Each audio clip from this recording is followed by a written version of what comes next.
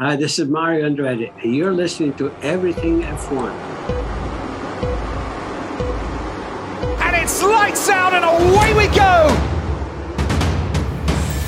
As Verstappen goes into turn one and goes past the Mercedes. Oh! And Hamilton has gone from second in the race. Try again, this time on the inside, a continent touch! Verstappen is out of the race and that's a big crash into Cops!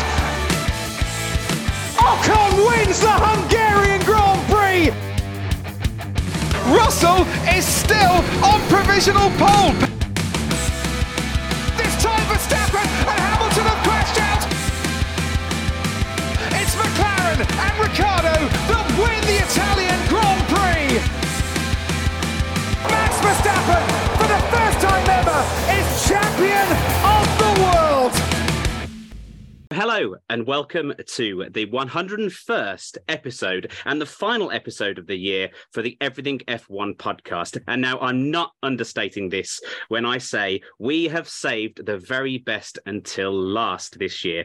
My name is James Tiller, and alongside me today from the Everything F1 team, we've got Coops and Sean. Hiya, Coops and Sean, how are you? Oh, very good. Good. Doing well. And do not adjust your TV screens. Do not adjust your headphones if you're listening to us on our podcast. The voice and the pictures of Mario Andretti are certainly what you're going to be hearing over the course of the next podcast. So, hi, Mario. Thank you very much for joining us on the show. My pleasure, gentlemen. Thanks for having me. You are very welcome. Before we head into the conversation with Mario, we are the Everything F1 team. You can find us on all our social platforms. We're on Facebook, Twitter, Instagram, YouTube, and TikTok at the handle @JoinEF1. You can also find us every single day posting brand spanking new articles, breaking news from all around motorsport on www.everythingf1.com. Please also make sure you hit the subscribe button to our podcast on your favorite podcast streaming service. And we hope you'll get lots of great interviews like we're having today with Mario Andretti. Okay, so Mario, you're one of only two drivers who have actually won races in F1, IndyCar, sports car and NASCAR. But what I want to know is, where did the love and desire for motor racing come from? It started right at the very beginning of my life, if you will, when I just was old enough to reason, if you will. And we were still living in Italy, and the motor racing was very prominent, and especially, in the 50s when Ferrari, Maserati were great protagonists in Formula One, and we had homegrown heroes, Alberto Ascari, and he now winning, and of course going against Fangio and Moss and all those great moments in Formula One. And then my brother and I just totally gravitated to the sport. I had a twin brother, Aldo, and we both shared the same desires, we were fascinated the same way, and that's it. And so from the very beginning, there was never a plan B. And pursuit was on. I had no idea where it was going to go, but the pursuit was on as a dream, at least at the time. Excellent. So when did you start driving then? Was it there in Italy, or did you wait till you went over stateside? Well, we left Italy when I was 15. And so as far as driving, what type of driving you're talking about? Just driving cars or driving race cars? Race cars, sorry, yeah. Race cars. That was at age 19, 4 years after we arrived in the United States. That's when it all began for us. And then, so again, we built our own car. We started building a race car, a stock car to race locally 2 years after we arrived at age 17 with four other friends. Of course, we always had the geek, the one that knows everything. To guide us, and 2 years later we started driving on the local level. In fact, my career started at age 19, and officially I came out of the cockpit in 1994 at age 54. Wow. And my very last professional race was in 2000 at 24 Hours of Le Mans.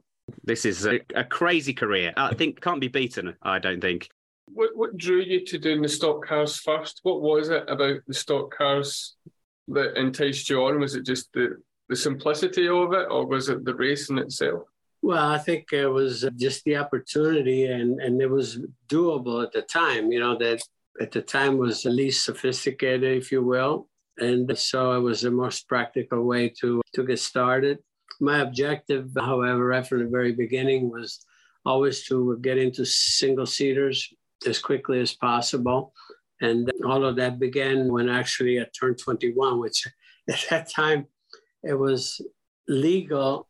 It was legal to race when you were 21. We actually were racing illegally, if you will, but we fudged our birth date on our license, on our driver's license, and we got by. And so, but 2 years later, when I got into midget cars, and I went 3/4 midget, full-size midgets, and the objective was to try to get into the top level here in America, the Indy cars. Always in the back of my mind, Formula One, however, but I had to establish myself, here, and everything went, believe it or not, pretty much as you would hope, as designed, as we thought we designed it, but at least things were just happening the right way. Progressing along, and by the time I reached the top level in IndyCars, my very first year in IndyCar, I won the national championship, and so that all of that helped with the sort of developing a reputation, if you will, that you belong in a business, and the best part about that is at the Indianapolis 500 in 1965, where Jim Clark won, I finished third. I was a Rookie of the Year, which is something that obviously at Indianapolis seems to have some value. And one of the many accolades you got during your career. Yeah, well, but the interesting part about that is I really try, and I did befriend both Jim and Colin throughout the month of May, because you spend a lot of time here for that race. And when we were saying our goodbyes the day after the race, I told Colin, I said, Colin, someday I would like to race, to be in Formula One. And Colin says, Mario, when you think you're ready, you just call me. I will have a car for you. And very nice. I've said this, I repeated it 1,000 times, but it was one of the happiest days of my life at the time, for sure, because knowing that, that was out there, it was up to me then to develop some of the skills necessary to feel that, okay, now let's give it a try. And 3 years later, I did exactly that. I just worked very hard as I could to try to develop, some of the road racing skills. And I had won some IndyCar races on the road course. And I had won some sports car races. I won the 12-hour Sebring with my teammate, Bruce McLaren, and things like that. Did miles and miles of testing for the Ford Le Mans program, and which I offer my services. So whenever you're testing, you can always count on me and all that. And all of that really helped me a great deal, as you can imagine. And, so the first race was the USGP, end of the year. And I had tested 2 weeks earlier in Monza. I was supposed to have a start in Monza, but I had to come back to the States on a Saturday to race here, because I was going for the championship and then go back Sunday and they won't let me start, even though my car was on the grid. So my first official debut was the USGP at Watkins Glen a couple of weeks later. And I put the car on pole, which, it surprised me even, obviously. But the fact that I was next to Jackie Stewart was also premium, if you can imagine. Yeah. It was the best possible way that I could have had, an outing, first outing, especially with Lotus. So, yeah. And from there, it's obviously it's history in the sense that I had offers to race. Even Colin gave me full time, but I couldn't. In those days, I just could not afford to do it. Things were, my contracts that I had here in the United States pretty much kept me here. And financially, I have to say it, I just couldn't afford to make the move at the time. So, but I always kept that in the back of my mind. That's why from 1968 to 1974, I did Formula One pretty much, part-time, if you will. That's when I drove for Ferrari at March and all that. But at least I already had a win under my belt, because in 71, I won the South African Grand Prix, for Ferrari. And at Kiel Army, wasn't it? Yeah, so that must have been amazing. Well, it was indeed. Here again, where Jackie Stewart finished second, and then a few weeks later was a non-championship race in California at Ontario. And there were 2 100-mile races, 2 heat races, and the full Formula One contingent there, plus some American drivers at the time with what they call the Formula 5000. So they had to split the event in 2 100-mile events because the Formula 5000 cars didn't have enough fuel to go full distance Grand Prix.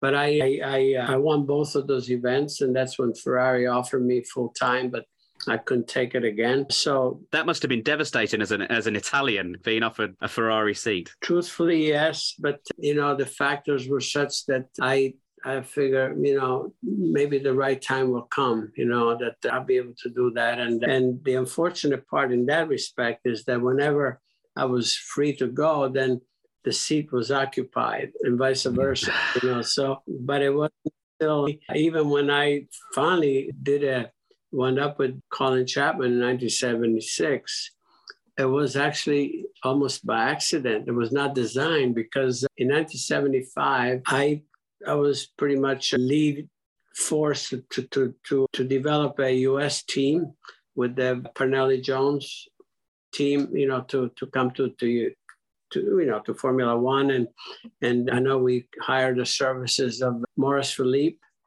obviously Lotus fame, to do the design and so forth, and it was not a very successful effort. But anyway, at that point is when I decided to devote my time to Formula One primarily. And I was already, 35 years old, but nevertheless, I think felt I was ready. And then at the beginning of the 76 season, we were in Long Beach. And then I found out when I was on the grid that the owners, Parnelli Jones and Val Miletich, they announced the retirement, the withdrawal, I should say, from Formula One without even telling me. So that was nice of them. Yeah, great. James, here it is. One of the announcers, broadcasters, puts a mic on my face just before we're ready on the grid, and they said, "Mario, what's your thought about this would be your last Formula One race?" I said, "What?" Oh no, that is not the way you want to find out. So things didn't go so well. We had an issue with the engine in the race, and then the next morning I'm having breakfast at a place called the Queensway Hilton, and Colin Chapman was a couple of tables away, and we were both alone.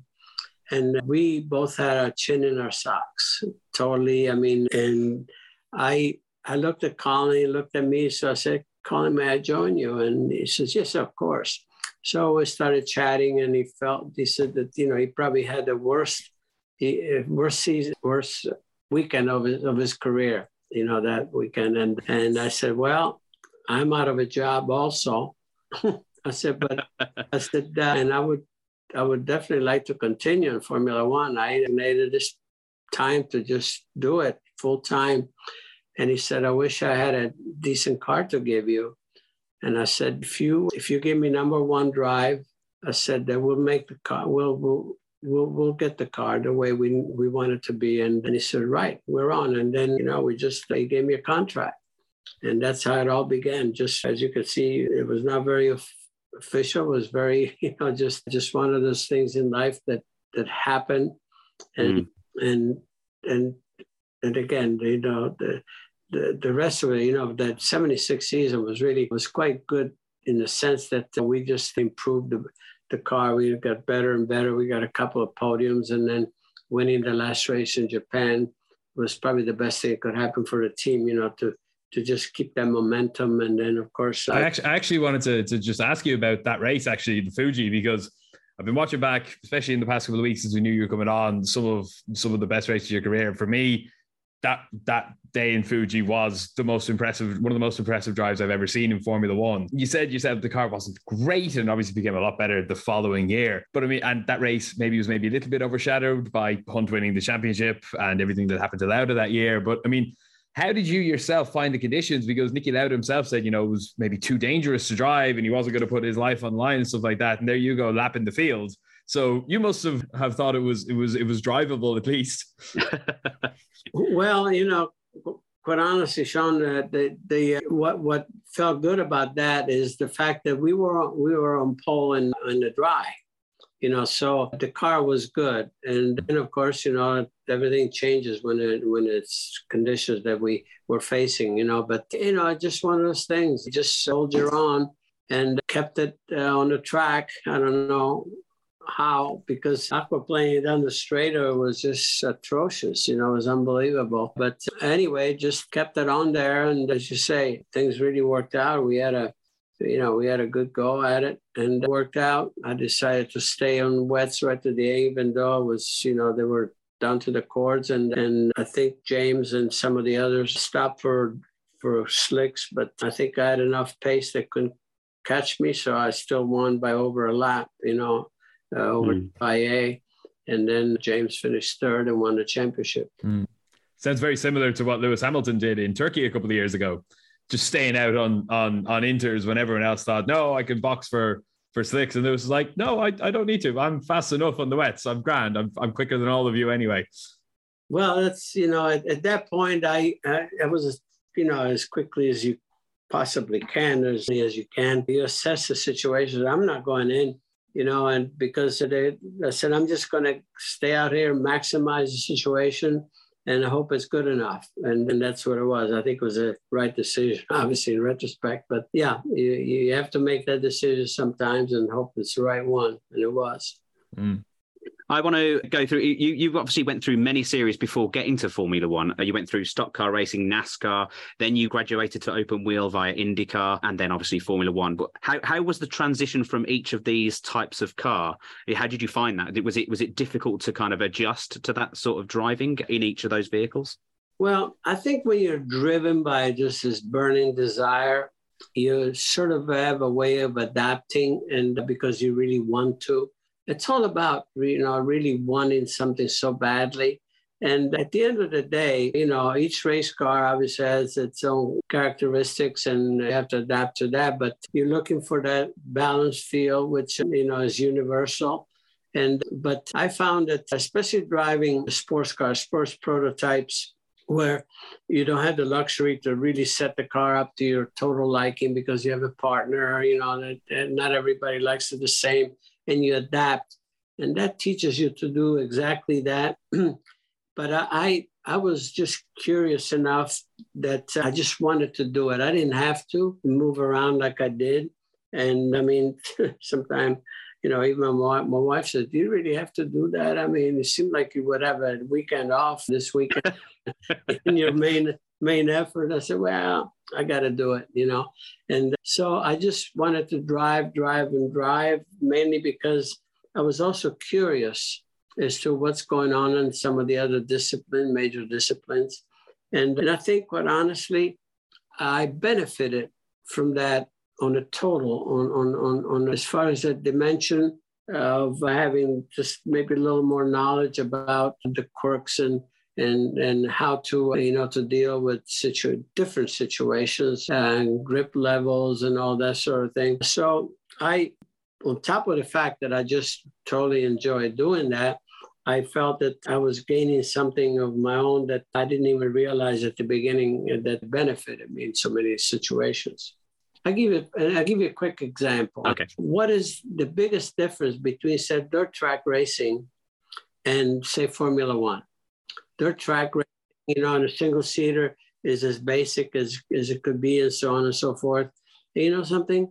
I think there's the similarity is there when it comes to wet races on the road course. Right. Why? Because on the dirt track, almost every lap, conditions change. The grip level, you keep searching for a grip level and also car control. And that's what the situation is the same in a wet situation, on a road course, where sometimes you just take the opposite line through the corners. You're looking for the dirty part of the circuit for grip. And all those things were exactly so. Like I said, one, believe it or not, were discipline that seemed like the biggest difference. It marries somewhere in the middle. And so these are some of the things that I think I benefited from by moving around. In terms of, like, you've done so many different disciplines, is there a type of track that you preferred? Is it oval to street, or did it not make any difference to you? Quite honestly, it didn't make it. I didn't want to say, even express openly, oh, I love a road course, or I love an oval.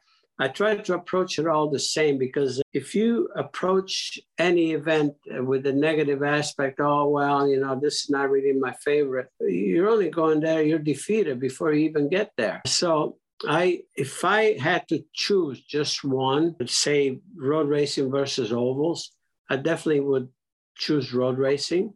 I always said that. But at the same time, the fact that I've raced and won on ovals, whether it was on a dirt track, paved, a different mile track. I went from a quarter mile track, half mile, dirt, third of a mile, 1 mile, mile and a half, 2.5 miles. So, and I won at least one race in all of it, and I won, even indoors. When I was running 3/4 midgets indoors, I won the biggest race of the year, then Teaneck, New Jersey. It was basically indoor, and it was a hockey rink, obviously not on ice, but those races were very popular during the winter, indoor racing. And so again, to be able to have a taste of all of it, to me, was just, obviously how fortunate am I to have this opportunity. Speaking of all the many cars that you've driven, the Lotus 78 is the car you won your championship in, was the first ground effect car in Formula One. And obviously now it's back in Formula One with the regulations this year for the first time in decades. What is different about a ground effect car from your point of view compared to like other cars with aerodynamics or without it at all? Did it even back then make that much of a difference? Could you feel it? Was that car really as good as everyone said it was? Well, yeah, I mean, Sean, the aerodynamic effect of a race car is it's really what a driver dreams about. I mean, because all it is, I mean, what's the objective? The objective is to go quick through the corners. And that's what it allows you to do. So yeah, I mean, once how effective ground effects are, because with ground effects, you have downforce without penalty, without, frontal area penalty. And then, so yeah, it's all about obtaining, getting the balance, and then you go. It's going to be quicker. And so, but that's what I found fascinating throughout my career, to be part of some of those developments. But all of a sudden you have a breakthrough, something that no one knows, no one experienced before, neither us either. But we fell into it. And then from there, all you do is just try to perfect it, if you will. But on something you touched on, for instance, just like now, of course, the present Formula One car, you say it has ground effects. Well, so did the ones before. You can obtain some ground effect from flat bottom with diffusers. You still have, but with the tunnels, like they're came back to the tunnel. Mm-hmm. Yeah, it's more pronounced, and so it's more refined. And what it does, I think the objective was to get more suction without the turbulence that you get from the wings to achieve, the proper grip, or the proper effect, aerodynamic effect. So, and I think that they've achieved some of that. I think every driver in Formula One will tell you that, the new car it's probably, it's easier to follow closer, and all of that, which was the main objective of going in that direction. You ever experienced the porpoising? Oh yes, indeed. I remember. Headache inducing. Yeah, especially the Lotus 80, which obviously had much more downforce. All of a sudden, we just didn't have. Even I was testing in Holland and Zandvoort, and on the straightaway, I think if I would have had false teeth, I think they would have fell out of my mouth. Oh, that sounds very difficult at 200 miles an hour, trying to concentrate on keeping your teeth in your head. I was watching, especially at the early part of the season, some of these guys, I mean, just bouncing around, batting, and I remember those days very, very well. We got dizzy just looking at them this year. It must have been awful back in the 70s and 80s to have to go through it. Yes, it was. It was not very pleasant for sure, but you'll sacrifice as long as you get downforce for the corners. You know, you can't wait to get through the straightaway. You know, let me get to the corner so I can benefit. And it feels like it's on rails then. Yeah, exactly. Was the 78 car your favorite F1 car of all time, or have you got a different favorite? Well, in 1978, there was a Lotus 79. Obviously, it was a refined model from the 78. You know, in 77. You know, the model car was a year ahead. Yeah. You know, but you know, in 77, obviously, we were learning throughout, you know, the season. More and more, we learned about skirts, all that sort of thing. And then 78, with the Lotus 79, the car was, if you look at it aerodynamically, aesthetically, was much cleaner in every respect, and you know, more refined.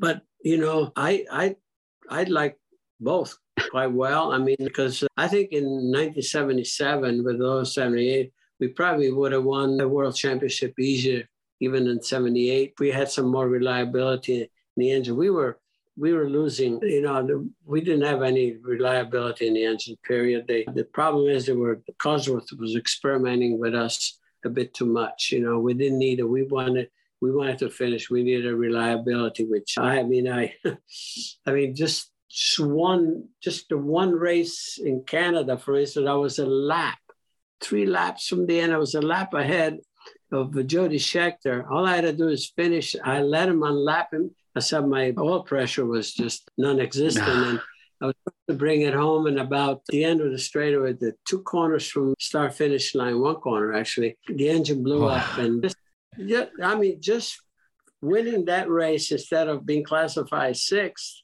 I would have won the World Championship. Wow. That's heartbreaking. But I have a couple more of those, you know. Then, yeah. And I ran out of fuel twice, leading also in 77. So yeah.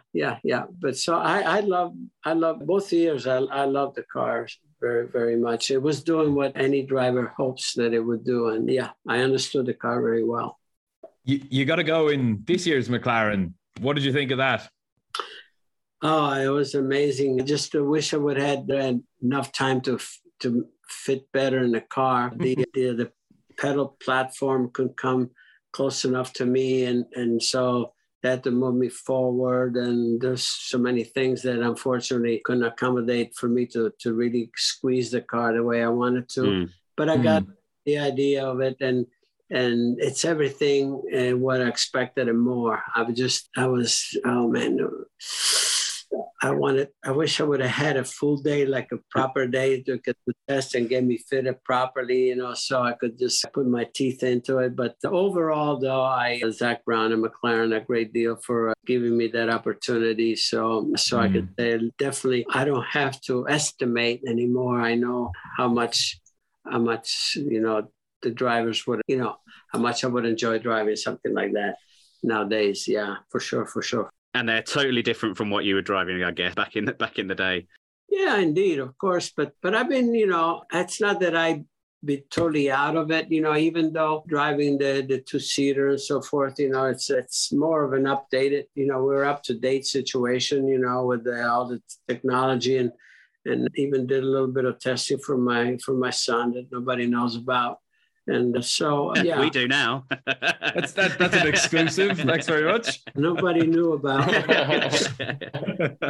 We'll bleep that part out. Don't worry. No, we won't. We'll leave it in. Well, you're not the only Andretti to venture into racing. Obviously, you say you're a twin brother that was also in there, but you've got a bit of a dynasty that's following you. You've got your son and then his son going into the sport. Obviously, Michael Andretti in it himself is a very, very successful driver over in the States and stateside, and obviously did venture into Formula One as well. What was it like when you kind of, he said to you, you know, Dad, I want to follow you in your footsteps and be a racing driver like you?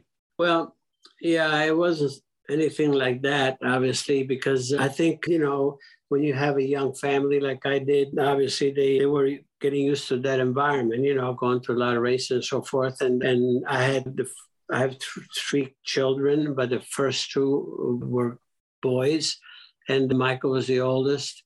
And at 9 years of age, I put him in a go-kart, just to see. And in fact, I set up a course at back of a school. There was a huge parking lot and so forth. And immediately, for somehow, it looked like he took duck to water. He had, he looked good right away. So I said, "Are you enjoying it?" Yes.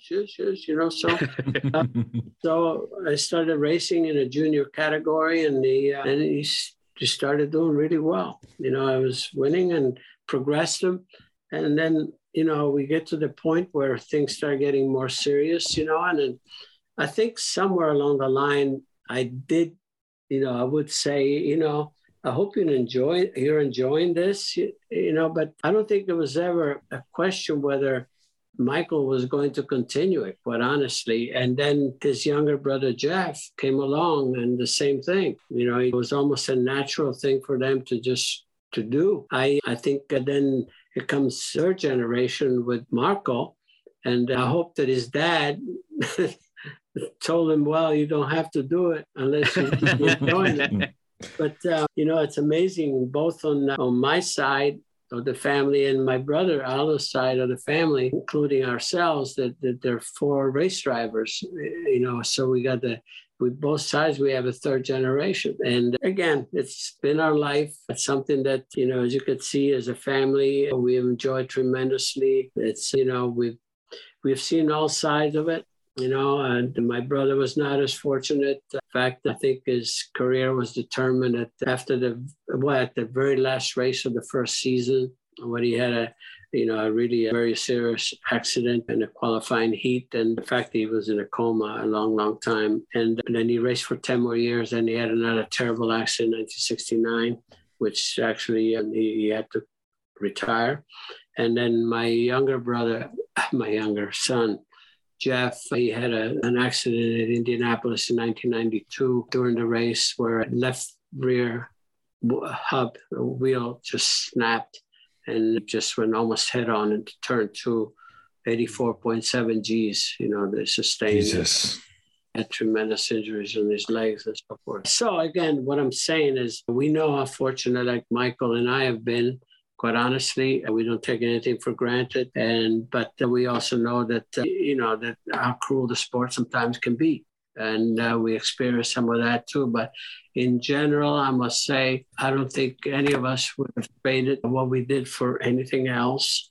And again, from my standpoint, I was the fortunate one, I think, more than anyone, because of my activities back in in the 60s and 70s, where we all know about the safety aspect. It was certainly not what we're enjoying today. And somehow I dodged a lot of bullets, along the way, and I got through it. So we know all that, but satisfaction and all the positives that as a family, we received from the sport, I don't think I could not have achieved doing anything else, period. And that love and passion continues, has never diminished, certainly now on my side. And you could see even, with Michael, even, as a team owner and so forth, he's very ambitious. He wants to just have a taste of all of it. And I'm very proud of that. I'm very, very proud of that, those objectives, which are real and strong. And that's it. I mean, the sport has been our life, and we're enjoying it. Yeah, well, your name is synonymous with motorsport. Everyone who knows motorsport or watches motorsport in some capacity will know the Andretti name, and that's due to obviously lots of great drivers, and of course the team owner of Michael Andretti. And now he's trying to bring a team into Formula One. Now, I don't know the ins and outs of it, but is it going to be possible in the next few years to see the Andretti name in Formula One with Michael as a team owner? Well, it's not from the lack of trying, I can assure you. Yeah. And we're trying very, very hard. I mean, I assure we're working every single day to accomplish that. and again, it's the pure passion that drives us, but we know the business. We know what we're dealing with. We know what we're facing. And the objectives are clear. And we're not giving up by any stretch of the imagination, but some things are beginning to look positive. You certainly wouldn't be lacking for a fan base if and when it does come off, because as Tiller said, I mean, anyone who even has an inkling towards motorsport knows the Andretti name, and I know I'd be buying lots of Andretti merch if he made it into F1 as a team owner. We keep our fingers crossed that might happen someday soon. Start saving your money then. Yeah. there's the confidence that we like to hear. That's definitely it. I'll start putting my fivers away now. Yeah. So the profile of F1 has changed completely in America. It's kind of blown up ever since Drive to Survive. And obviously before that, it was taking a very slow but steady growth. But now it's huge over there. Can you see that continuing into the future? Is that why the team Andretti want to get into it so much?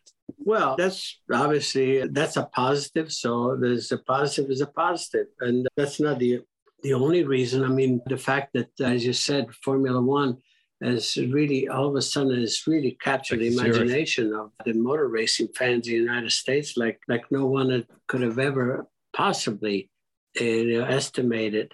And that's a good thing. It's a great thing for the sport. I mean, next year, I mean, we're coming up, we'll have 3 races here.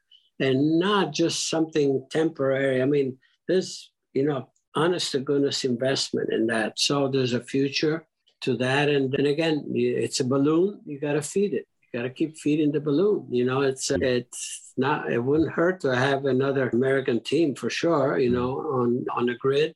And it's Formula One is enjoying great moments. And of course, you like to be part of it. Moving on to kind of your career and kind of looking back on it, who would be your greatest competitor that you've faced on the track? Your best rivalry or your best rival? Well, it's hard to define just one. All I can say is that coming through the ranks, you're always trying to progress. And as you go forward, you reach a certain level. There's always someone that's a number one in that particular, or at least, it's a person a driver that you're never going to be able to be successful unless, you're able to get up to that level. And I remember that I just mentioned before, but coming into the top ranks of the Indy cars, the driver that obviously was doing, a lot of the winning and was a current champion was AJ Foyt. And he was 5 years my senior, and he was already established. And, my objective was, I got to work hard enough. And those are the ones that make you work harder because you have the clear objective. I have a steep learning curve here, but you know what? It's up to me to either get it done or forget about it. And it keeps you motivated. In Formula One, I mentioned earlier, it's if you win or if you're on pole, what puts more premium on that position is who is behind you, who is strict. And my debut in Formula One, who was the man at that time, current world champion, was Jackie Stewart. And, to win my first race and have Jackie Stewart second, to be on pole, my first race, Formula One race, and Jackie Stewart next to me, it gives you the feeling, oh my God, thank you. You feel that, maybe I do belong.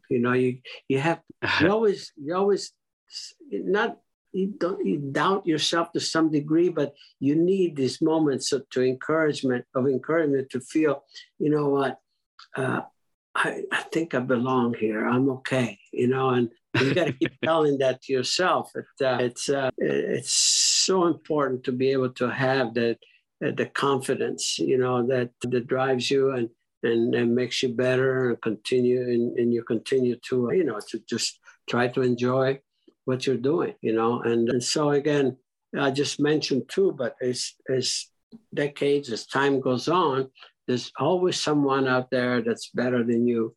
And almost every season you could probably say, oh man, this dude, man, I gotta figure it out and all that, that's the beauty of it. And I think it's a work in progress as far as learning to the very end. I think, out of my, 800 and almost 900 races in my career, Wow. I think that I learned something right to the very end, and that's the honest truth. I mean, there's always something that you keep reflecting and all that, and put clarity on something, but it's such a complex situation that you never want to feel, oh yeah, now I know everything. Oh yeah, I got it. No, you don't. You just keep searching. A follow-up to that then is, if you're looking at the Formula One grid just now, who impresses you? Which driver in the current crop do you like the look of? Well, you have to right now to look at Max Verstappen, of course, which I think by winning consecutive world championship, I think it sort of confirms very well that, he certainly deserves what he's done. And then the other part, you look at the revelation to me of 2022 in Formula One was George Russell. Look at what he has done, with Mercedes, and, being alongside a world champ, multi world champion, as we all know, and Lewis, how he performed, not just qualifying, but also racecraft. And that's a beautiful thing to see, that here was a talent that needed the equipment, and that sort of brings to light how important it is, to be able to match that up. But the nature of Formula One, is that not all cars are the same. It's not a spec series, but it's always been like that. You have the haves and have-nots, and the objective was always to be at the top. I'm talking as a driver, like how fortunate was I to have my first experience in Formula One with a top team like Lotus, and then win with Ferrari at the when I was at the very early stages of my career in Formula One. So it's important to be up there, and otherwise it's really almost impossible to evaluate the real talents. But nothing new. It was always like that in Formula One. But you look at drivers that are capable because they've proven it.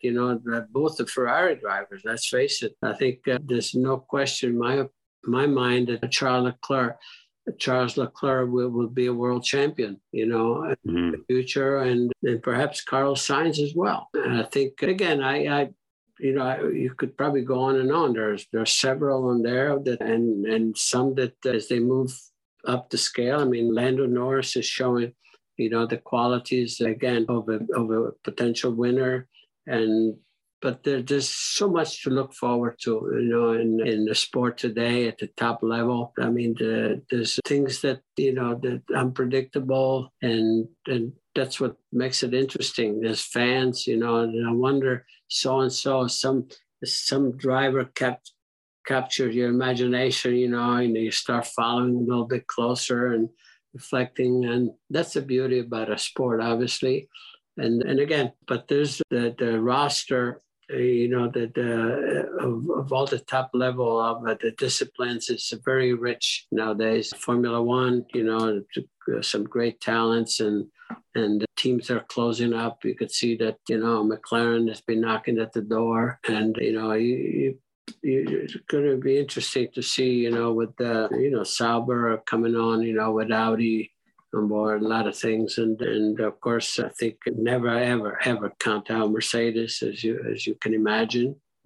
How long Red Bull can maintain, obviously their performance. So, a lot of good things to look forward to for sure.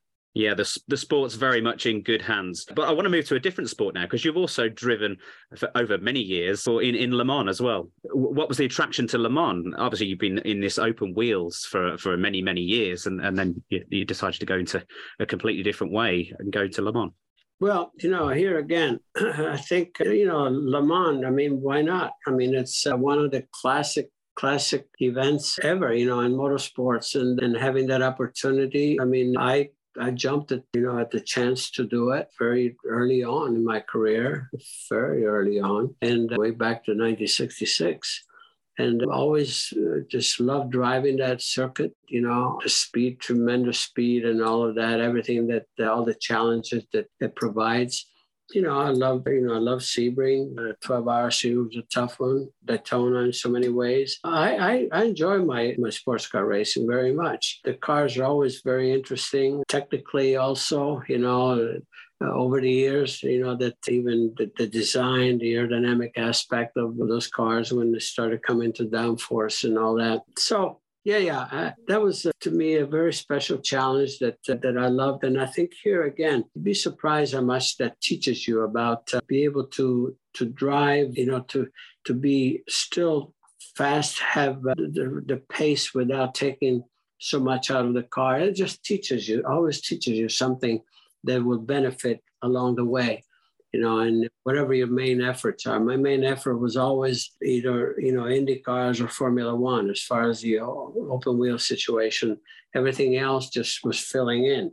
And what was it like having to rely on teammates as well? Obviously, you quite clearly had the caliber that you require to win championships and win races, and you knew that. But then obviously having to rely on teammates to continue that throughout, obviously, portions of the race for your team. Yeah. I mean, it all goes with it. That's why, sometimes you figure, oh my goodness, how fortunate am I? Or other time, maybe a couple of times that unfortunately I said, maybe I'll stay on an extra stint or something, But, I can do another 2 hours. I think everybody has that moment, but overall, I've been really, really fortunate to be with really absolutely, and named Jack Eakes for one. We have some great success together, and of course Bruce McLaren that I was winning. See for the first time like that was strong. Chris Heyman and I've been very lucky, While we're talking about Le Mans, obviously in the past kind of 5-6 years, Fernando Alonso has really brought back to light the idea of the triple crown of motorsport. So Monaco, Indy 500 and Le Mans. Fernando did everything except Indy, try as he might, because his Honda wouldn't work, which is the story of his career recently. And unfortunately, you yourself obviously missed out on the Le Mans of that triple. Do you ever regret not being the second person ever to claim that? Or for that matter, do you have kind of any major regrets from your career, or do you kind of just, what happened kind of approach to things? Well, yeah, you regret to some degree, but come on, at least I have a class win. In 1995, we were second overall, but first in class. So I still have a first trophy. I don't know if that counts. I guess it doesn't count. Nobody, unless they win overall, won Le Mans. It counts more than Fernando's version of it, for sure. So I still can claim that I won Le Mans. Yeah. But overall, obviously, is what you want. But there were, some situations there that took us out of it. We should have won in 95, and I made a mistake, and so did Bob Wallach. That either mistake, I think, cost us, and that's unfortunate, but that's the fact. I'll change that in the record books to 2.5 out of 3 of the Grand Slam. I'd push it even further. 2.9. 2.9. Yeah, 2.9 out of 3 of the Grand Slam. I'll accept that. You once said, if everything seems under control, you're just not going fast enough. Do you think that still applies to modern Formula One cars with their insane downforce and massive tyres and power steering? Absolutely. Of course. I mean, let's face it. You leave anything on the table and you're not going to be there. Somebody else is going to do it and better than you. It's just to be able to be on pole. And that quote came from after I came out of the car, we were just writing, I think it was like the third or fourth book it was. And the co-author asked me, he says, explain to me qualifying. And the first thing that came to mind was exactly that. Because there are times whenever I, would have a pole qualifying lap, it's a lap that I probably thought I could never duplicate without, maybe a disaster, if you will. And that means, I think I just rang everything out of that car that I thought it was possible. Like you're right on the edge of disaster. And I figured I hope this works because I don't think I can do it any better. That's all. And I'm sure that you probably asked this, some of the drivers have had those experiences will probably tell you the same thing. And that's why that came to my head. That came to mind at that point, when I was asked that question. And then also, I was thinking and watching Wide World of Sports here in America, where they were showing some downhill skiing. And I remember Franz Klammer. And I met the gentleman, Franz Klammer, coming downhill. And I mean, he was just totally on the edge of disaster, but just making and he sets a record, obviously, and wins gold. And so it was the same thing as in racing. When you're competing at that level, you have to be just on the edge of disaster, but avoid it. And then that's the tough part.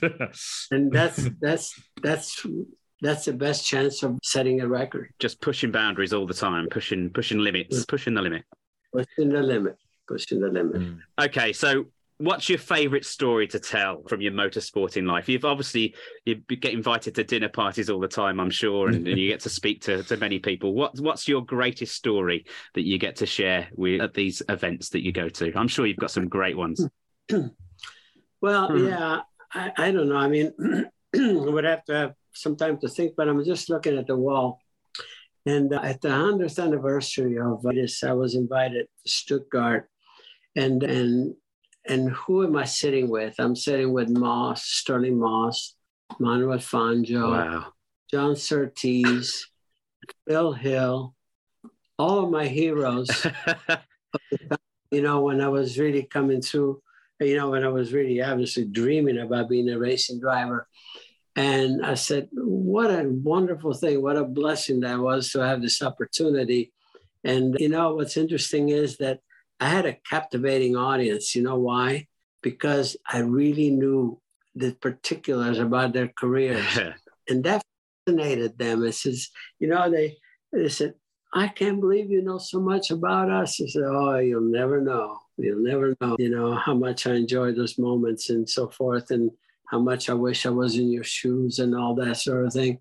So it was gratifying to be able to have, moments with such greats, and then having them appreciate the fact that I knew so much about their careers. I'd say they all appreciated that, especially in an age before kind of mobile phones and the internet or YouTube, where you can go back at it. If you knew it back then, it's because you were absolutely ingrained in their careers, which I'm sure was even more impressive from their point of view. Yep. That sounds like some dinner party, though. Indeed. When I was just a young lad, as you say, there was no television so far, in the early 50s. And we were in Lucca, in Tuscany there. And my brother and I used to go to the movies because there would be an intermission halfway through, so to let the smoke out of the theater. Wow. Out of the theater. and then when they would resume, there was always some reels of whether it was sports, basically. And, motor racing was very prominent, as you can imagine, with all the brands, Maserati, Ferrari. And that's the only time you could see some live, video. And we used to go to the movie just for that. We didn't give a damn about the movie, what it was. Just wait for the intermission, but you tried to grab as much as you could as far as seeing the real thing, because the rest was basically just, you could buy, you see, newspaper or magazines. That is true passion for your sport, all right. Yeah. We've talked about, some of the great people you've raced against, and Formula One has enjoyed some world-class rivalries over the past 50, 75, 76 years. And I just bring this up because today, as we're recording, is the 13th of December, which is the 1-year anniversary of Max Verstappen beating Lewis in Abu Dhabi to claim his first championship, and they've come to blows repeatedly over the past several years. So even this year, when Hamilton wasn't quite on par with Verstappen, when they were anywhere near each other, they kept crashing in true F1 rivalry fashion. Where would you rate kind of their rivalry in terms of like historical battles? Senna, Prost, Schumacher and Hakkinen, Hunt and Lauda. What for you was maybe the best rivalry in F1 or just motorsport history that you've witnessed? Well, I think you mentioned some great rivalries, and they all have their great moments. And let's face it, I mean, okay, you look at what happened between Prost and Senna and so forth. I think it was in Spa and all that. But, that's motorsport. Those are the greatest moments of motorsport because they will always be remembered. And whoever witnessed any of that is said it will have the moment of their life. Yeah, and let's face it, with Lewis and Max here again, there's nothing healthier than that, in my opinion. And even from a driver standpoint, that's what you cherish. Those rivalries, like, when I look back, some of my rivalry, like, with AJ Foyt, for instance, which was not the kindest man.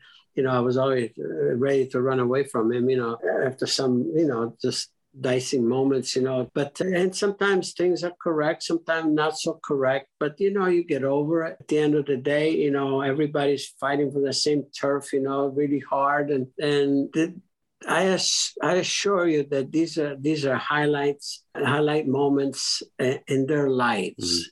It always will be. When they reach my age, they'll say, "Oh, I'm so happy I had those moments." And the fact that you have a rivalry means also that you're competitive, you're up there. And that's the reward ultimately that you feel that you derive from this. And so, yeah, I mean, the sport has been rich of that, and that's the beauty of it. That's what makes the sport what it is, just the best sport on the planet. Completely agreed.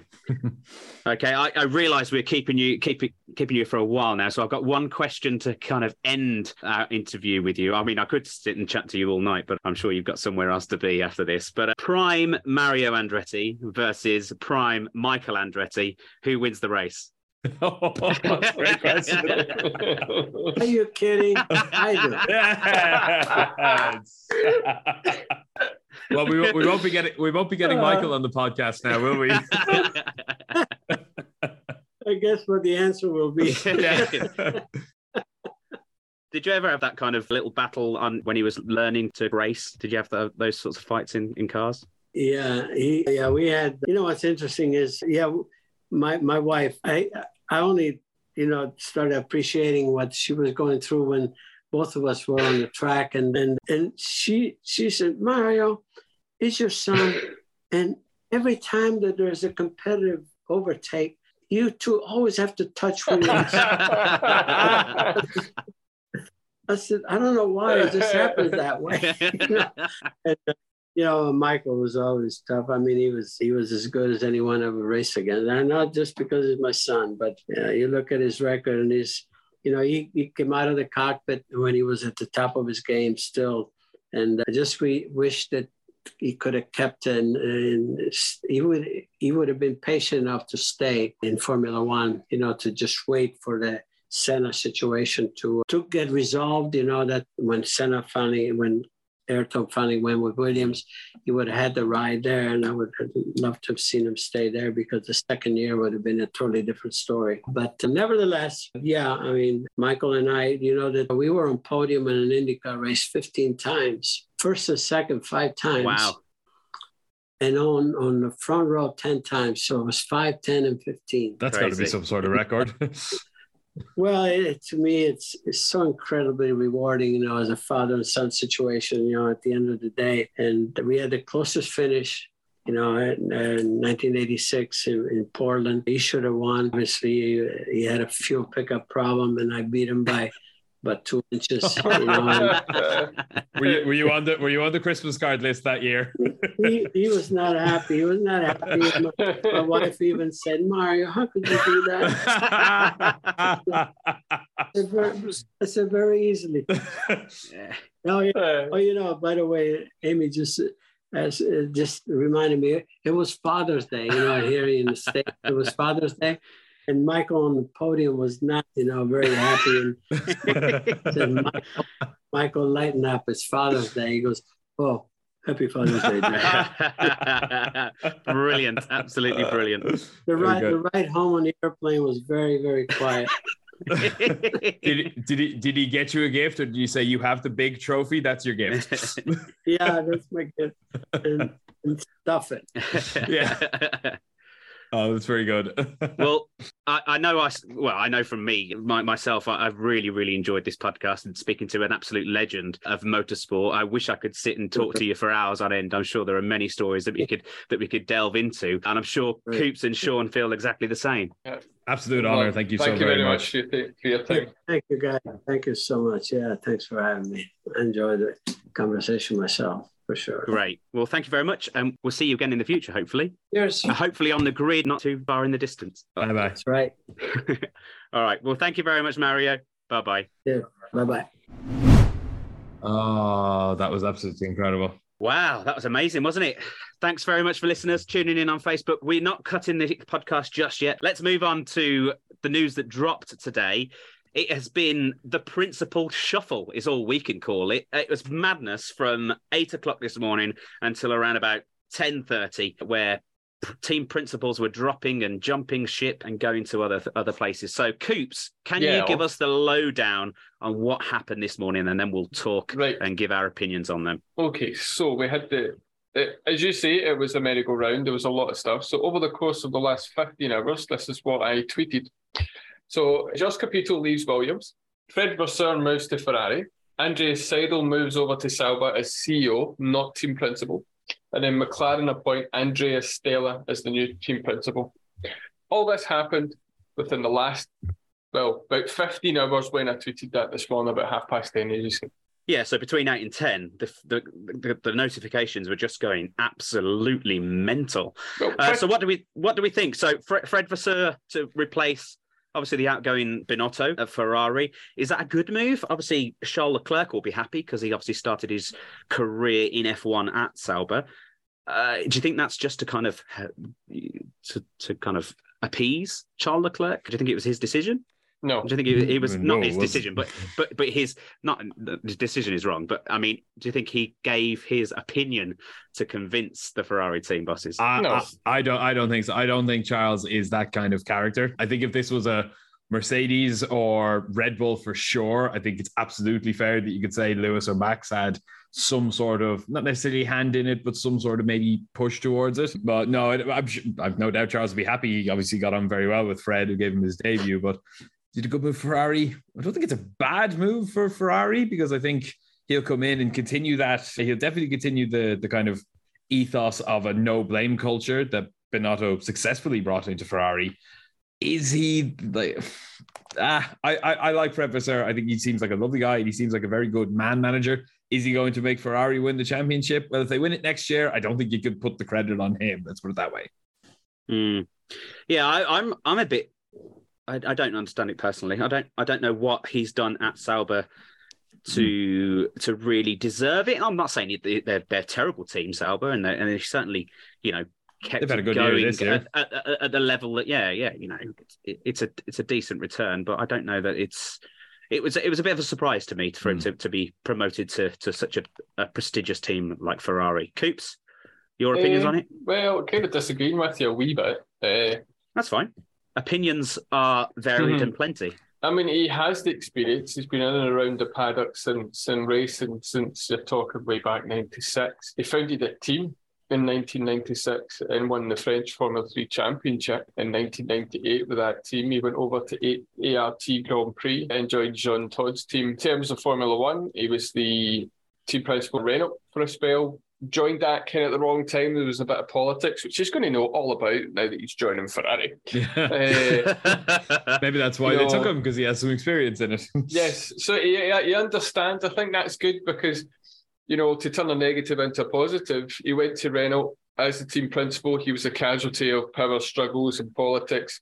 He'll understand what that's all about, and he's now going to the one team on the grid that's the ethos that's ingrained in that team.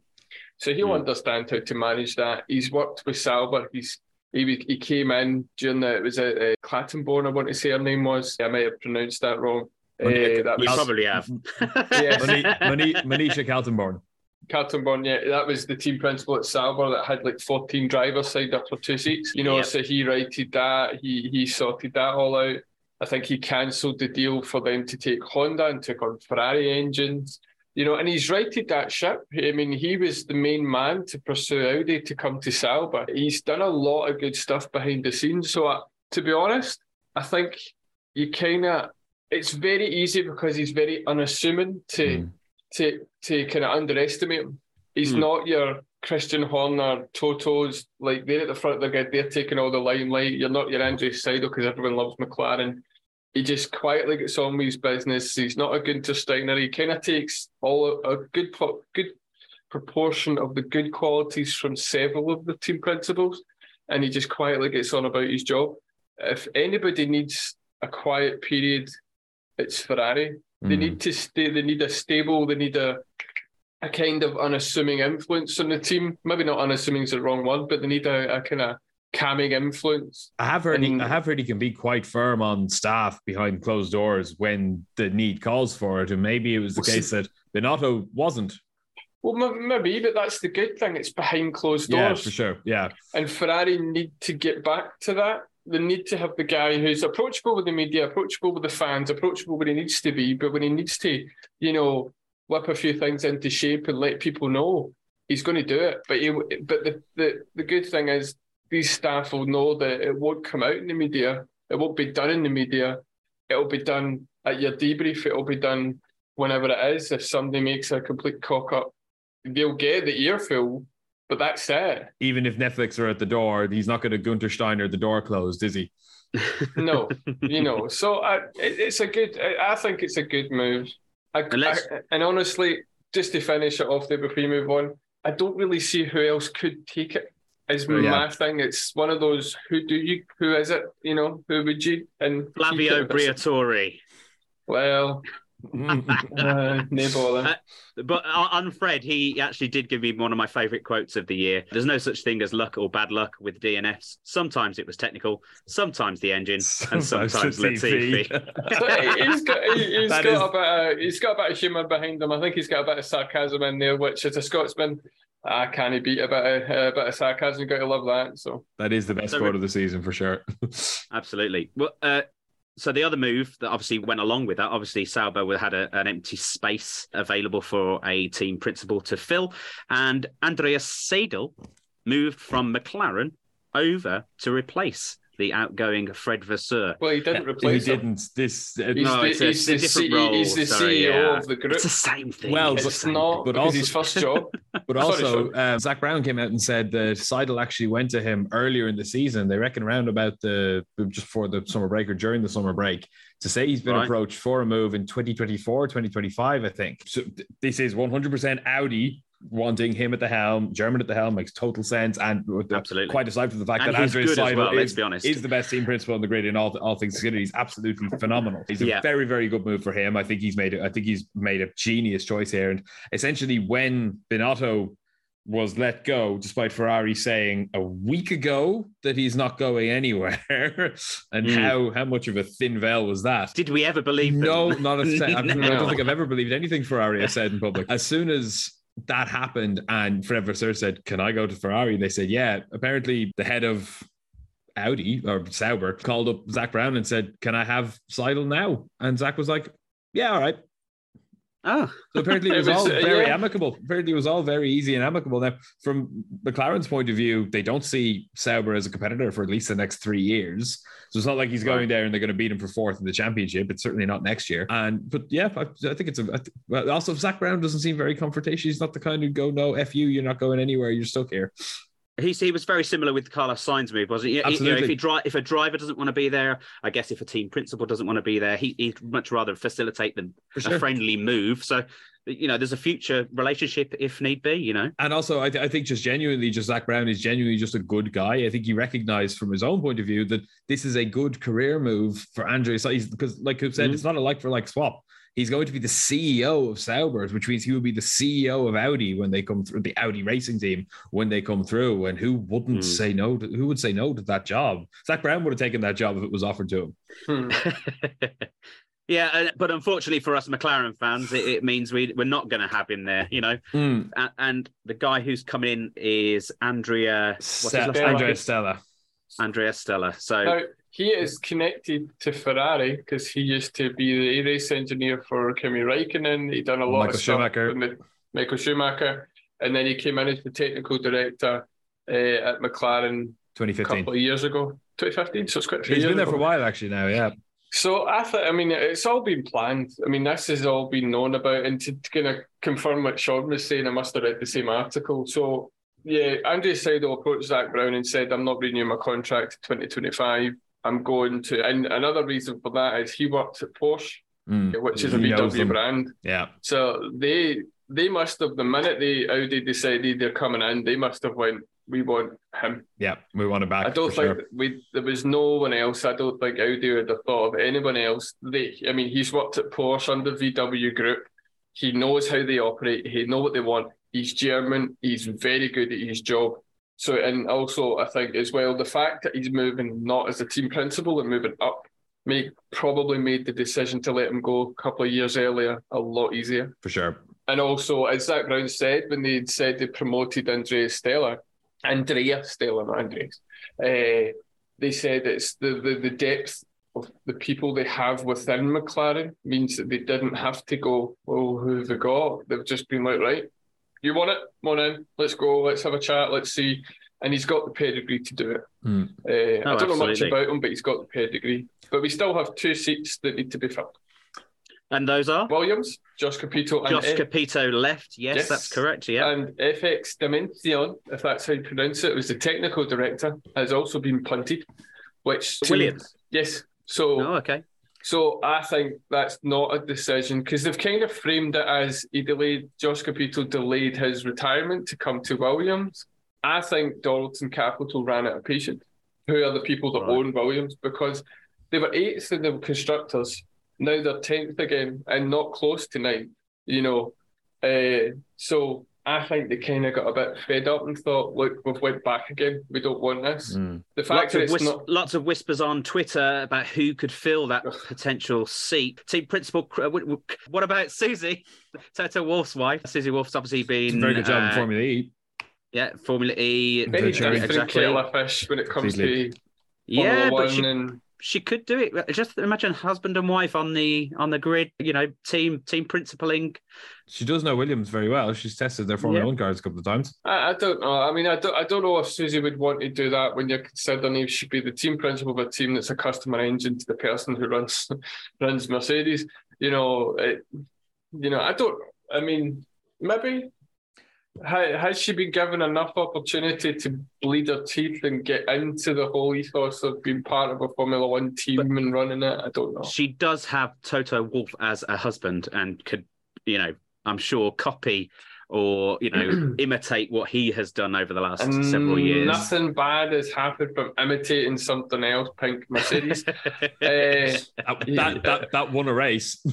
Well, it did win a race, but you got to think that if Susie comes in as a team principal, she's got to find her own way. She can't be total. Nobody can be total. It's just not going to work. In fairness to her, it won't look good for her own career if she comes in and just husband, can I copy your work? This just doesn't look good for her. And it doesn't look good for Williams either, to be perfectly honest. Now, I actually think they've made a massive mistake here. Yes, they've gone backwards this year. I don't necessarily think it's Josh Capito's fault. I think he's done a lot good. I think it's actually Darrell. I really like him. So do I. I actually think it's Darlington's fault for not sacking off Nicholas Latifi a year ago. But genuinely, because Alex Albon had an extraordinarily good year, having not driven a Formula One car in 2 years and not driven any of the new style of it. He's just come straight back in and dominated someone who's been there solidly for 3 years.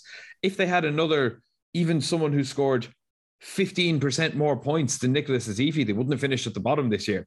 I think it's actually Darlington's fault completely that they were still so wrapped up in how much does that billionaire's kid bring us, even with a cost cap. And we've put a lot of money into this team already, but let's not put in quite as much because we still have a billionaire's kid in the car. I think it was their own fault for being greedy idiots, to be perfectly honest. And Josh Capito's borne the brunt of it. I mean, it could just be a case of FX Dimension was a VW guy who came with Josh. That was Josh the guy. He picked him. So again, it may be one of those situations where they want to clean house. Like Jost is going, that's his guy. We want to bring, if the team principal comes in, let him decide who he wants to bring in the technical department.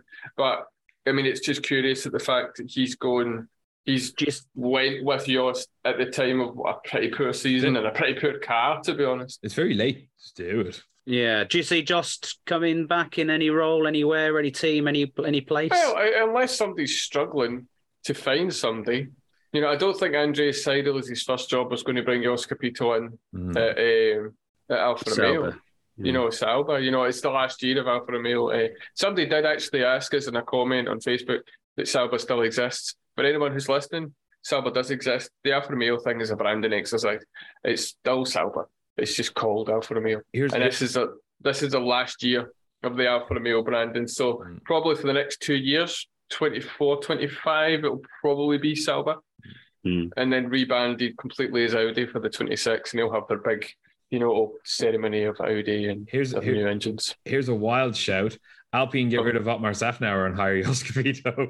Just putting it out there. I haven't had a bash on Otmar yet. I needed to get it in there. Yeah, if you didn't mention Otmar Safnauer in a negative way on the last podcast of the year, then you would have been, you know, letting the team down, let's be honest. I had to get it in. And I mean, from the incredulity, if that's a word, I've probably got that completely wrong. It is a word, yeah.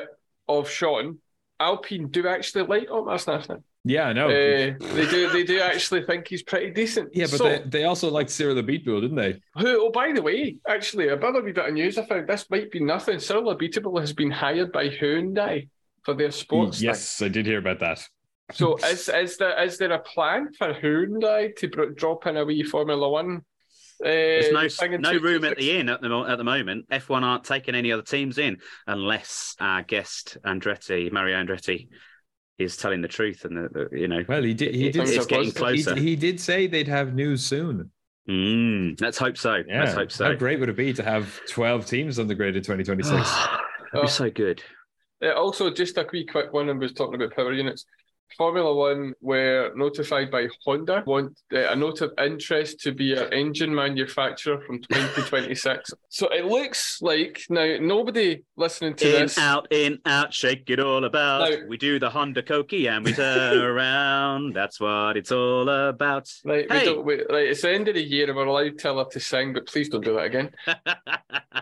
It looks, from all intents and purposes, Honda made the wrong decision to leave, and I think Honda are now realising that. Well, it's about right, because they left in for 09 and came back in 2015, and they left in, well, they didn't leave, but they left in 2021 to come back in 26, 27. Yeah, it fits their bizarre, wavy timeline. Like, bleep this out if you want to, but shit, I get off the pot, lads. Come on. It looks like they made the decision to leave because, you know, they decided to go in different ways. But I think even in board level, it looks as if Honda kind of looked at it and went, "Can I jump the gun there, lads?" They said it themselves. They said because of around the uncertainty around the 2026 regulations, we're not going to stick around just to maybe it happen. But it's like, well, you should have waited another 6 months, lads. just wait a bit. Wait until you've at least heard it. Yeah. So then they left, but then they were still dealing with the engine, and now they've got the Honda badges back on the car, and it's a bit of a, as you guys say, it's a bit of an in out. But yeah, it's not a binding agreement to be a manufacturer in 26, but what it does is it allows them to be at the table when these regulations are being discussed. Now, what's interesting is, are they coming in just as an engine supplier, or are they coming back as a works team? No, engine supplier only from 26, according to this discussion. So Red Bull and AlphaTauri. So you'll have it's Red Bull Powertrains is another one. Mercedes, Ferrari, Honda, Audi. But Red Bull Powertrains are they not just going to revert, do you think, to Honda? No, Red Bull has said that for 2026 they will build their own bespoke engines. Yep. So they're coming in as a manufacturer. So you've got Red Bull Powertrain and Renault. That's 6. So my question is then, how could they possibly allow 6 engines? There won't be 6 engines worth of teams on the grid without letting more teams on the grid. If you open the floor up and say, yes, Michael Andretti, you can come in, and yes, Hyundai, you can come in and you can use Honda engines or Red Bull Powertrain engines, that makes a lot more sense. Or bring in another Japanese team and make Honda come back as a constructor, as a full works team, because Red Bull will have fobbed them off by then. But 6 engine manufacturers in that could work though, couldn't it? If there's 12 teams, 6 engine manufacturers, that means, you know, an engine supply per two teams. 12 teams, absolutely, but not 10. because No. Williams, maybe Williams move to Honda and fob off Mercedes. McLaren, they're not going back to Honda anytime soon, but maybe they go to Audi or they go to, I don't know. Actually, yeah, they go to Audi or they stay with Mercedes. Like they're not going back to Honda. So that's half the grid already completely gone from any of Honda's prospects. And again, Red Bull and AlphaTauri won't be on their cards either because they'll have their own engines. I've just had a light bulb moment. What if Zach Brown let Andreas Seidl go early because he wants an Audi engine in the future?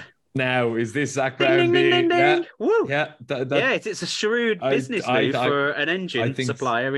I think Zach Brown has seen the dollar signs in his eyes there. Yeah, that just hit me like a silver bullet, right? I was like, bing, that's it. Stick a $5 on an Audi McLaren championship battle in 2026 with Audi engines. Nice, Now, do it. Keeping in touch with your theory about more teams, a report came out that was on the Formula One website, not Formula One, the BBC. The little-known, mysterious Hong Kong billionaire Calvin Lowe is in active discussions with Formula One. Now, this man has an estimated personal fortune of 1.4 billion. So he sits at the same table, pretty much, of the Strolls, give or take a couple of billion. So he's one of the pocket change. Yeah, pretty much. So apparently, he is looking to be probably he could be the first team since Haas came in 2016. Yeah, to bring a brand new team, independent, not a works team. Now, could he come in partnership? Hyundai wouldn't want to be powered by Honda. It's interesting. I mean, we've heard these things before, reports about these billionaires going to bring in a team and then nothing ever happens. But it's interesting. I don't want him in. I'd rather have a team like Andretti, a team like Audi, a real team with the substance in the background. We also haven't had we haven't heard any more about Porsche. Now, Porsche was supposed to go part of Red Bull. It was pretty much sorted. It's died a death. They're still saying that they're going to come in and they're bringing the money in. I mean, this is the first era of a cost cap. Formula One is not it's not like a Toyota, £1 billion never get a win. Now they've got. And sorry, the whole point of the cost cap, correct me if I'm wrong, was to make the sport more attractive to more teams. And yet they're not going to let more teams in because Mercedes and Red Bull don't want to lose money. Well, it's manufacturers, so maybe it's engines. I don't know. Maybe Toto needs to just understand that for the good of the sport, we need to have more focus. You go have that conversation with him then. 16 teams. That'd be great. I was looking through some of Mario Andretti's racing history, and in 1 year there was like 45 official entrants to the Formula One season. That's why they had to have pre-qualifying the weekend before the races, and half the grid never turned up. Yeah. No, we're not going to go back to that, but 2 more teams, as long as they're not HRT and Caterham, I think we should be all right. But I don't think we're going to be in that sort of situation anymore. No, there's so much. Be. With a budget cap, there's things in place to stop that from happening. So you won't get a HRT, you won't get a Caterham. You might get another Williams, you might get another Haas. Yeah, but they'll be. But equally, you might get a bit more competitive. You might get after 5 years. You might get another Red Bull. Someone comes in like an Audi, who are already spending all the money in the world to get the big names like Andreas Seidl. They come in. They're going to muddle around for a couple of years with an aged driver, Sebastian Vettel, and then all of a sudden they're going to hire some absolute wonder kid, Sebastian Vettel's son, and they're going to win the championship again and again and again and again. There's a couple of things now. Audi have already come out and done the thing that everybody in Formula One don't want new teams to do and say they're going to be competitive within 3 years. Like, why put a timeline on it? We saw this with BAR, we saw this with all these other ones, right? Do you remember Renault were going to win the championship last year? That 100 race, whatever it is. Timeline, yeah.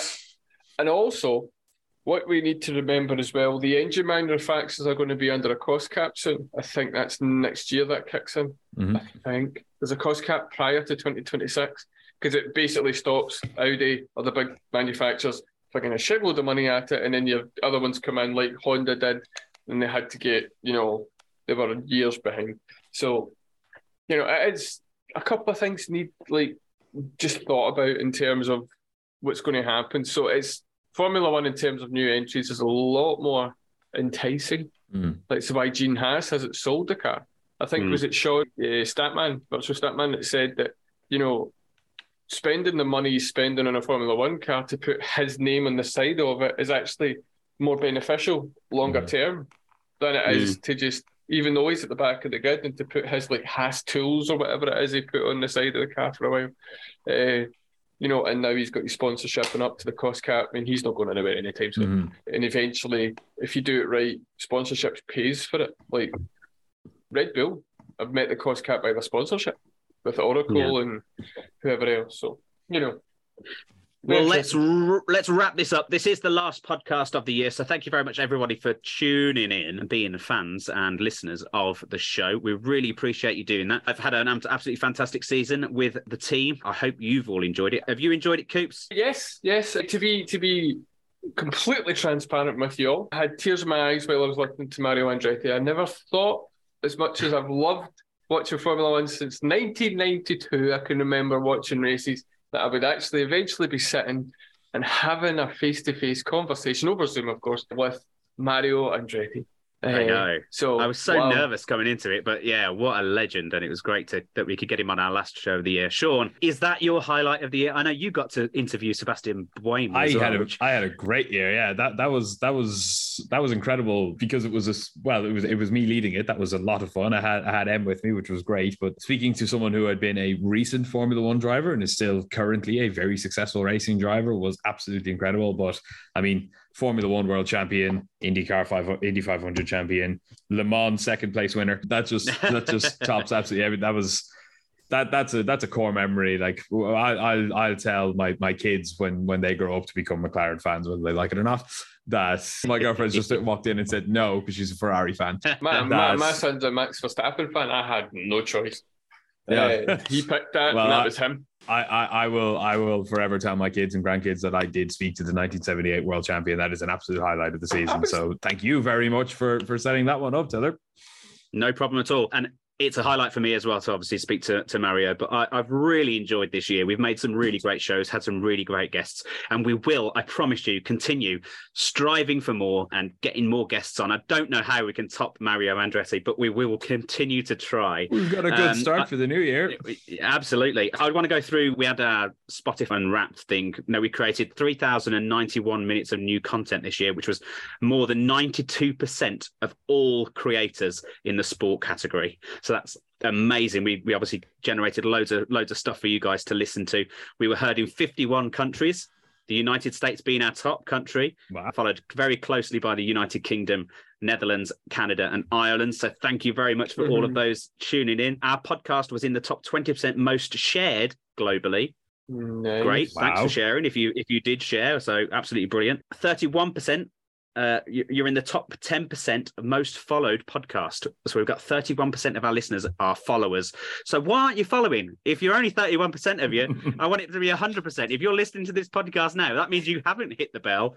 You haven't hit the subscribe. So do it now because only 31% of you have done so. But thank you to everyone who does listen regularly. 93% of our listeners were discovered this year in 2022. So that is a huge increase in our numbers. And we just thank you from the bottom of our hearts. I think that's pretty much all we need to kind of leave it as.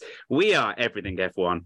Find us on all our social platforms every single day of the week. We'll do it all over Christmas and New Year before the season starts and then into the season 2. You can find us on Facebook, Twitter, Instagram, YouTube and TikTok at the handle @JoinEF1. You can find us on our website where Coops will be typing like a maniac, getting all those breaking news articles out as soon as they do drop. So check that every single day, www.everythingf1.com. And of course, hit that subscribe button. We know you've not done it. Only 31% of you have. So hit that subscribe button so you get all of our latest podcasts in your earlobes as soon as they drop. Hopefully, we're going to get some great guests. I can't promise we're going to top Mario Andretti, but we will certainly try. Thank you very much, Coops and Sean. Thank you very much. Have a great Christmas and New Year. Yes, all. And thank you very much to the rest of my team that had starred on shows throughout the year. I've been James Tiller. This is the Everything F1 podcast. We'll see you next year. Bye-bye. Bye. Bye.